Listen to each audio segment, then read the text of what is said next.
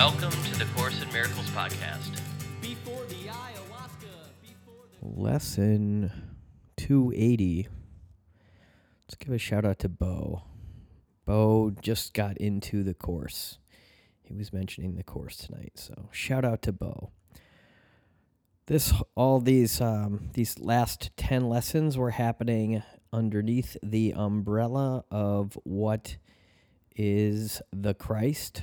Before that, I believe what is sin, and then lessons 271 through 280 were happening under the umbrella of what is the Christ. I'm not sure where we're going for the next 10. We will be under the umbrella of what is the Holy Spirit. So this is the last lesson in the what is the Christ section, which is section 3 or 4, section 4 of part 2 of the course, something like that. So moving right along, 280, what limits can I lay upon God's Son?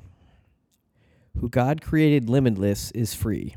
I can invent imprisonment for him, but only in illusions, not in truth.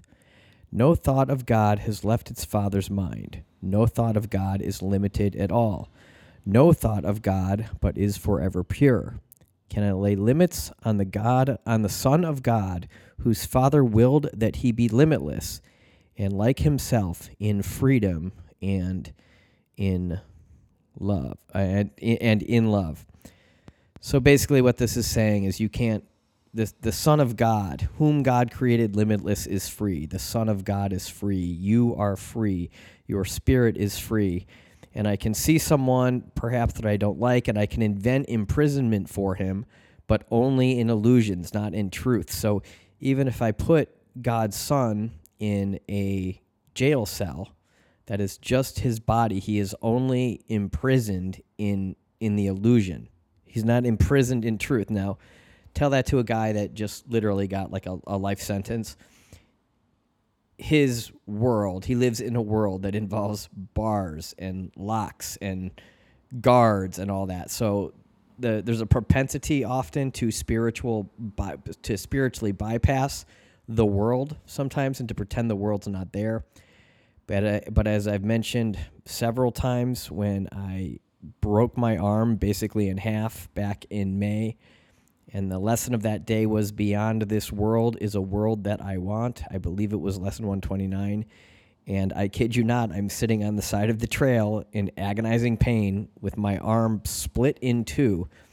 And the course lesson sort of populated my consciousness, and I became present to the world that I actually wanted, the one beyond this world.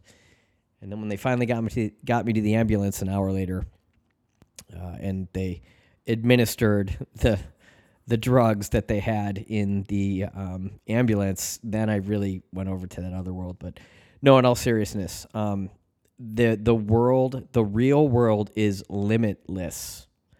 So no thought of God has left his Father's mind. No thought of God is limited at all. No thought of God, but is forever pure. Can I lay limits on the Son of God, whose Father willed that he be limitless, and he, like himself, in freedom and in love? So it's certainly an interpretation, a different type of an interpretation. It's a specialized interpretation because, in the traditional Christian view of things, it's all about limits. It's all about sin. It's all about avoiding sin and avoiding temptation, and those are limits created that's limits that humans create for one another, right? So sin is like a limit. Sin is a limit created by another sinner to keep that sinner imprisoned. Slightly different twist, but we still have JC, Jesus Christ, running the show here. So that was the text part. Now this is the italics, the prayer below it. Today, let me give honor to your Son, for thus alone I find the way to you. Father, I lay no limits on the Son you love, and you created limitless. The honor that I give to him is yours, and what is yours belongs to me as well. So, this is this might be a person you don't like. There's this one person who comes to mind from our recovery gatherings. His name is Mark. He's a person who you might really want to set limits for. You might want to, he's talking too long. We might want to set a limit on him. What this is saying is, today let me give honor to your son, for thus alone I find the way to you. So there's an opportunity for this person who I want to limit and place a limitation on. There's an opportunity, instead of limiting him, to honor him. The honor that I give to him is yours being God's, and what is yours belongs to me as well. So I honor this guy. I'm just using a guy who I don't like as an example. I honor Mark, right? And that I give to him, the honor that I give to him being Mark, is yours, God's honor. And what is yours, God's, belongs to me as well. So there's a lot of like capitalization, the capitalizing of the letter Y there, and a little bit of Course in Miracles word salad that you have to decipher just a little bit. But what this is basically saying is, don't go putting limits upon your brothers. Don't go putting limits upon your sisters. It's very easy. Life gets weird. The bodies start bodying, doing the things that bodies do. The egos start doing the things that the egos do, and they start to place limits. And so we're calling that out. We're saying we are not going to place limits on you, because you are indeed holy. And I am going to honor you, him, as God's holy son, your holy son, yours being God.